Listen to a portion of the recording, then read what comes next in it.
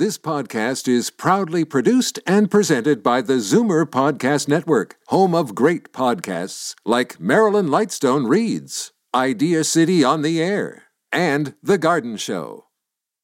You're listening to an exclusive podcast of Fight Back on Zoomer Radio, heard weekdays from noon to 1. Fight Back with Libby Znaimer on Zoomer Radio. Welcome back. The old saying goes, there are only two things that are inevitable, death and taxes. But what is not cast in stone is how much of your hard-earned money will go to the Canada Revenue Agency as opposed to your loved ones and your favorite charities when you pass. And making sure that the most cash gets to the right place takes some planning. And here with the top tips is Mark Halpern, a certified financial planner, trust and estate practitioner. He is a master financial advisor in philanthropy and the CEO of wealthinsurance.com. And he's happy to take your calls and your questions. It's good advice. The numbers, 416-360-0740, toll free 1-866-744-740. Hi, Mark. Thanks so much for being here. Great to be back, Libby. Okay, so death and taxes. You start. It's a conversation that a lot of people don't like to have. No, they don't want to talk about death, and they certainly don't want to talk about taxes. I know every year when tax season rolls around, it's not my favorite subject with accountants, but this is really about estate taxes. You know, we all have taxes as we're alive, our income taxes, our HST, gas tax, tobacco, whatever. But most Canadians are not aware of the fact that there's a big tax bill upon death in Canada, in Ontario as well. And once they realize that, it gets their attention because the good news is they can do some planning to actually preserve their estate for their family or charities they care about. But it requires doing some planning as opposed to investing. Okay, yeah. And it's interesting that's called the final tax return, The terminal return. It sounds very Star Trek, or some, yeah. So just as a very, very high level, you can meet somebody who has a $5 million net worth, but they don't realize that net worth might only be worth $3 million to their family. Why? Because if you have any registered money, meaning RSPs or RIFs, and you don't have a spouse to roll that over to on a tax-free basis, then the government wants 54% of anything over $220,000. That means if you have $1 million RSP or RIF, that means the government's getting $540,000 of that, and your family gets $460,000. You could also have appreciated investment real estate, not your principal residence, but real estate or an investment portfolio that's appreciated or a business, and the government is going to want 27% of the gains on that. And then if you have any money in a holding company and you need to get it out to your family, there's a potential dividend tax or a double tax there of 47% or more. And then, of course, you also have probate taxes, 1.5%. So you really need to sort of dig a little deeper and get some crystallization in terms of what are your taxes so that you can actually deal with it now while the sun is shining and use some assets that you're not spending, you're just paying taxes on to actually preserve your estate. Okay. That's a lot to think about. I mean, yeah. It's a lot to think about. It's a lot to pay out. And I guess it's an unpleasant thing to think about. And then other people think, well, hey, it's not going to be my problem, is it? Right. So that's, there are two types of people there in life. There are people who care, and then there are people who don't care. If you're somebody who cares, then you'll give this some attention. And the good news is it's not that painful. It just requires having a frank conversation with a professional like myself, somebody who specializes in estate planning, a certified financial planner, and actually have that conversation now so that they can take care of these things and have a lot more flexibility and options. Okay, so there's a thing at death, a deemed disposition, right? So the government says that when you pass away, they will deem that you're selling everything at that point, right? Correct. Not only will they say you sold it all at that point, remember, if you have a spouse, yeah. So then there's a tax-free spousal rollover to the surviving spouse. It's on the second to die of a husband and wife. That's why any of your listeners, really specifically anyone who's a single divorced or widowed person, then there is a deemed disposition upon their death, and the government assumes they've sold everything at fair market value. And that's sort of the benchmark for where they say, here's what you paid for it, or here's what it's worth today, the market value, here's what you paid for it. And depending on if it's a capital gain or if it's a tax, the taxes can be anywhere between 27 and 54%. Okay. So that's the bad news. The good news, Libby. The good news. So the good news, and let's say, I don't think most of our audience are millionaires, but people have over a lifetime accumulated a few things. Yeah.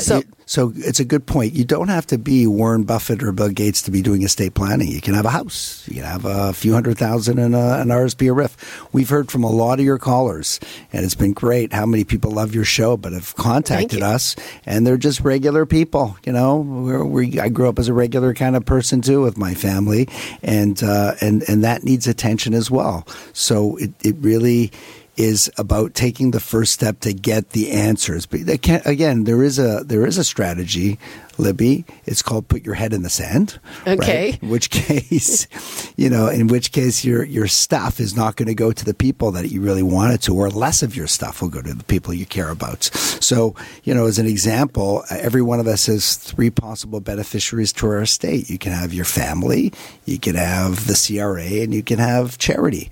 Each of us can pick 2 of those. Which 2 would you pick, Libby? I would pick my family. Yes. And charity. Great. So listen, the government's great too. We live in a phenomenal country. There's no question about it. But, just as an example, somebody who has a RIF and let's say they don't have a spouse and 54% is going to the government, they could use some of that income, that after-tax income, to actually acquire tax-exempt life insurance to make sure the full amount of the RIF goes to their family. Okay, so slow down. Okay. Explain how you do that. Well, let's say you have somebody who has a $500,000 RSP or RIF, and they are divorced or single or widowed, right? We know that 54% of that money is going to go to the government upon their death. But let's say through that, they have to take out a withdrawal every year after age 71. Right. And they pay taxes on it. Right. And let's assume they don't need that money. So they're just going to invest it again, and it's going to get taxed again, and they invest it and they get taxed. What they could do is they could take out some of that after-tax income and acquire a life insurance policy for the value of their registered portfolio. Now they're taking investment money that they're not spending and acquiring a tax-exempt life insurance policy so that upon their death, their family is going to get the life insurance policy, which would be a tax-free payout, plus they'll get whatever the residue is of the RSP or the RIF. So in fact, you've actually increased the amount of money that's going to your family and decreased the amount of money that's going to the CRA. Okay, but at a certain point, isn't it hard to get that insurance policy? I mean, once you are getting up there in age, and how expensive is it? And don't you need those ones that, with the big ads, no medicals? So that's for another show, okay? That's on your, Fight Back program. But yeah, life insurance, in order to acquire insurance, you need to be healthy.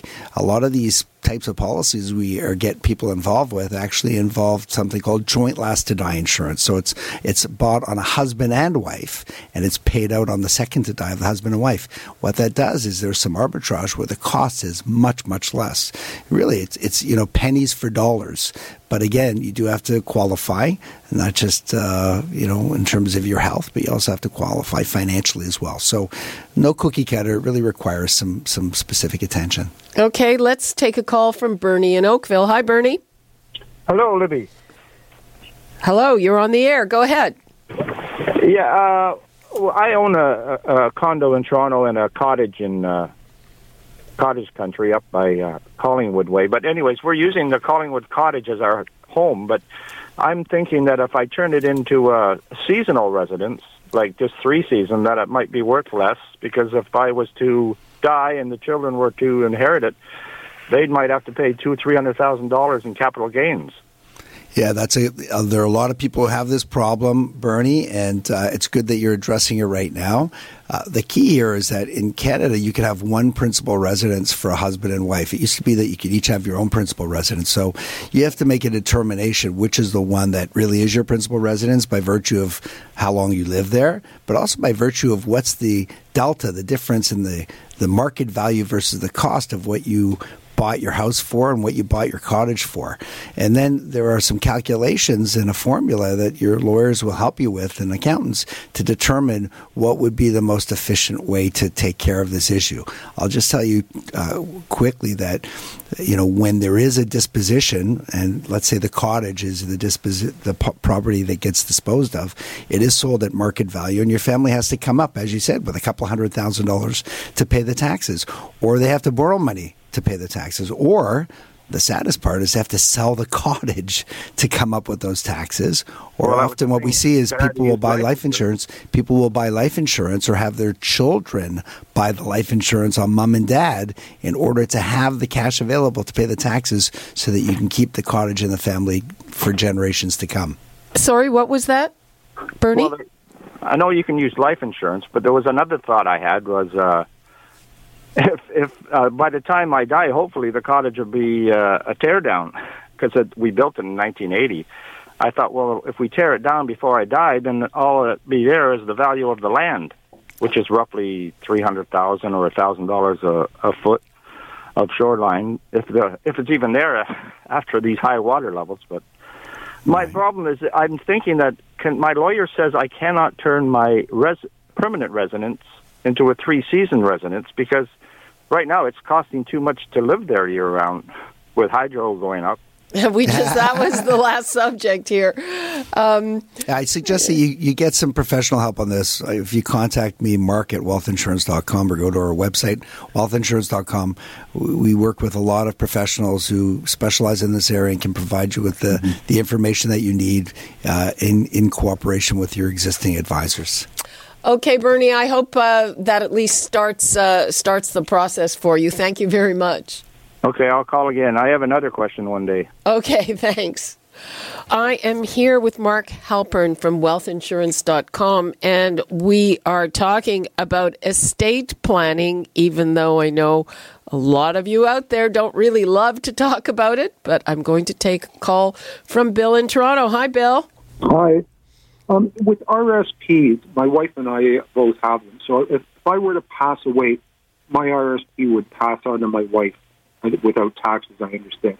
But should at that point I set my kids up as beneficiaries so they could have like a portion of it and it would maybe be at a lower tax rate? Yeah, so you're right, Bill, that everything would roll over to your wife tax-free, but on the second to die of you and your wife, it doesn't matter who you put down as beneficiaries. If you definitely put down your kids, it would be, as we said, taxed over $220,000 at 54%. Now, if you left that to your children, that would be great. And if you have... The only other way to get rid of that tax would be as if you are philanthropic. You're a charitable person and you want that registered money to go fully to charity, in which case they would get it all and there'd be no taxes. The problem then is your kids were out of pocket, the residual amount that was left over in the registered accounts. So that's some planning that you could do, again, using things like tax-exempt life insurance to make sure that your kids get the full amount and you can still be leaving something for charity as well.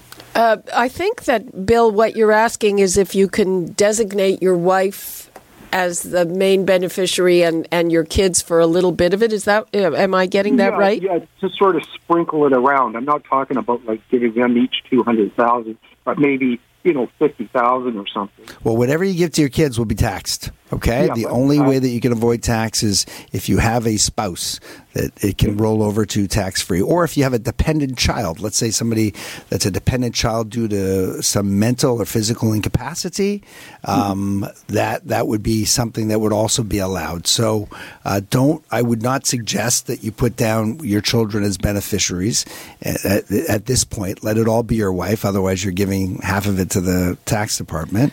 And yes, Libby, you had a question? I have a question, and I know a lot of people talk about this, and maybe it's hard to arrange it, but what about Bill, gifting money to kids while he's still alive. Fantastic. If he does that, you can cash in the whole RSP, but you're going to pay tax on it today, right? He has to pay. He has to pay the tax. Remember, at some point in time, by age 71, you have to start taking in income, and the government allowed you to put money away to help you put something aside, a nest egg for your retirement, because they knew they couldn't provide for you. But once you start taking the money out at 71, you're paying taxes. If it was interest income or just earnings, you're going to pay tax at the highest rates. Can I just ask one question about TFSA? Yes. They would pass to my kids tax-free. Yes. And the other thing is, say I had a really good run on the stock market and my TFSAs went up to $200 or $200,000. If they drop down to $100,000, that would be my cap, right? Would I be? Yeah, it would be whatever the market. It would be whatever the market. Money out. Yeah, it would be whatever the market value is. By the way, we have a TFSA that we help Canadians with, either if you're a business or personal. We actually have a no limit TFSA, where instead of just the $6,000 a year that you put away, we can help people put away a higher amount, no limit, where their money grows tax free, where they can access it pretty much tax free and pass it along tax free as well. How is that? Well, that's going to be for our show in a couple of weeks when we talk about insurance, Libby. But that's actually how tax-free cash value life insurance works. You can actually accumulate money on a tax-free basis and access it tax-free and pass it along as well. But it has to be part of comprehensive planning and not just sort of a single strategy that you're doing. Yeah, the thing about TFSAs, you've already paid the taxes on that money. Right. Once is enough, right, Bill? Right, but the thing is, you need to make sure everybody knows when that show's going to be on. I need to be listening to that. Okay, so not next week, the following week. We'll be on another couple of weeks. Libby invited me back for... And Bill, you should be listening all the time. What exactly, what's every the deal? day. Come on. What's the deal here? I try to. Okay, Please be Bill. in touch, Bill. If we can help you, just reach out to us and we'll help you out. Okay, thanks, Bill, for that. Let's go to Anthony in Peterborough. Hi, Anthony. Hey, Libby, how are you today? Fine, how are you? I'm good, thank you. Hello, Mark. I've got a question for you. Sure. Okay, listen, I've got a substantial savings account and a substantial checking account. I've inherited some money. Now, if I make my son part of my account upon my death, will he have to pay taxes on that money? So so when you go ahead and add a child to, let's say, a non-registered bank account, I'm assuming this is just money that you have sitting in GICs or fixed income, or is it also invested in marketable securities like stocks and stuff like that? It's just a savings account and a checking account. Okay, so there's really no tax, right? Because remember, we don't have an inheritance tax, so there wouldn't be actually a disposition, right? Where let's say, you started off with $100,000 and now it's worth $500,000. That would create a taxable disposition. So, yeah, you could definitely put your kid on that. And one thing for sure is you would avoid something called probate taxes, which is 1.5% tax. They're an estate administrative tax. The only downside I just really recommend, Anthony, is be careful, because once you put your kid on that account, really they now are half owners in that. In which case, if there are any gains, they actually have to report half the gains. And also, if they have any marital issues, right, or creditors or litigation, those are real assets that belong to them. No, that's you've made a couple of good points there. I've got a good kid, and I'm just. This is great information. I appreciate what you're saying. Well, and if you've got a substantial amount of money in that account, there might be a better way to deploy that money. Yeah, we have some make a little more on it. We have some great associates in Peterborough that can help you too. So if you reach out to us, we'd be happy to make an introduction. Well, I'm going to go to your website and check you out there, Mark. Great, nice talking to you, Anthony. All right, thank you. Okay, thanks, Anthony. Yeah, that's another thing. And, I know people are busy, and I can say sometimes me guilty as charged. You're leaving money in a bank account. Yeah, I just met with a woman, a widow, who, again, she had lots of assets, but one asset that she had was $800,000 with the bank. Wow. Yeah. And I said, how much are you making on that money? She says, I don't know. Really? I said, what's it invested in? I don't know. So I said, do me a favor, provide me with your bank statements for the last 5 years. Let's do a little forensics, right? And I love this. And I took a look at it, and Libby, she's been making 0.25% for the last 5 years and paying taxes fully on that because it's considered, interest income. But imagine that. And I would suggest that that's not unusual. People just... They spend much more time getting haircuts and thinking and looking for a deal on the groceries or on their cell phone, whatever. And when it comes to their biggest asset, which is really the stuff they put a lot of sweat labor into, it's a shame that you see this just not being looked after. So I think it's important people really start looking at things like preserving what they have, making sure they get good income from what they have, and also the tax efficiency side of it. And that requires getting together with a professional planner. Yeah, and I mean, is there kind of an easy way to start reviewing things on an annual basis? Maybe coming up to year end, because, they say, okay, you should go through all the drugs in your medicine chest once a year and make sure that everything there is okay. Right. And they always say when the clock changes, check your smoke detectors, the batteries. Yep. So it's really like going to the doctor, Libby. If you went to your doctor and you walk through the door and they give you a prescription and they haven't even checked you out yet, you'd call that malpractice. Yeah. So this requires, some diagnostic works. It means sitting down, looking at all your assets, how you hold them, who's the owner, who's the beneficiary, what are your income needs, making sure from a retirement perspective you get a big fat check mark that you're not going to run out of money. But what will also help you is it'll help you identify that there are taxes now and taxes in the future. So now when you see that you've got a bunch of never spend money that you're just paying taxes on. What's never spend money? Never spend money is that a lot of our clients are at a point in their life that unless they were to invest all their money in a penny stock or, blow it all on something, very frivolous, they're going to have more money when they die than what they have today. So they're really sitting on money that they're never going to spend. That's really earmarked. That's just sad. Yeah, we should all have that sad problem. Yeah. But they're sitting there, and all that money is earmarked for the next generation. So they're the custodian or trustee on that. The challenge is they don't realize they're partnering with the CRA on that money. So to go through this exercise allows them to say, hey, I could use some of that never spend money to use it to help preserve my estate with things like tax-exempt cash value life insurance or philanthropy or other planning strategies. Okay. Is there anything else you want to leave us with in about 30 seconds? Just again, it's, timing is everything. We make our RSP contributions on March the 1st because there's a deadline. We pay taxes on April 30th because there's a deadline. If we don't put a deadline to this, then it never gets done, and we're worse for wear on that. So I have like a bit of a 72-hour rule. If anybody's been listening and says, hey, this makes sense, do something within the next 72 hours. Otherwise, what happens is okay, we're back to sleep. And I know you're looking at me. Yeah. Libby, I think the only reason you keep inviting me back here is so that eventually you'll take care of all those things too. Stop blushing. I can see the blush. Okay, and I used to be a personal finance and business reporter. So there you go, people out there, don't feel bad if you are procrastinating. And Mark Halpern, wealthinsurance.com, thank you so much, and we'll see you again in 2 weeks, right? Fantastic, looking forward. You're listening to an exclusive podcast of Fight Back on Zoomer Radio, heard weekdays from noon to 1. You're listening to an exclusive podcast of Fight Back on Zoomer Radio, heard weekdays from noon to 1. You're listening to an exclusive podcast of Fight Back on Zoomer Radio, heard weekdays from noon to 1. This podcast is proudly produced and presented by the Zoomer Podcast Network, home of great podcasts like Marilyn Lightstone Reads, Idea City on the Air, and The Garden Show.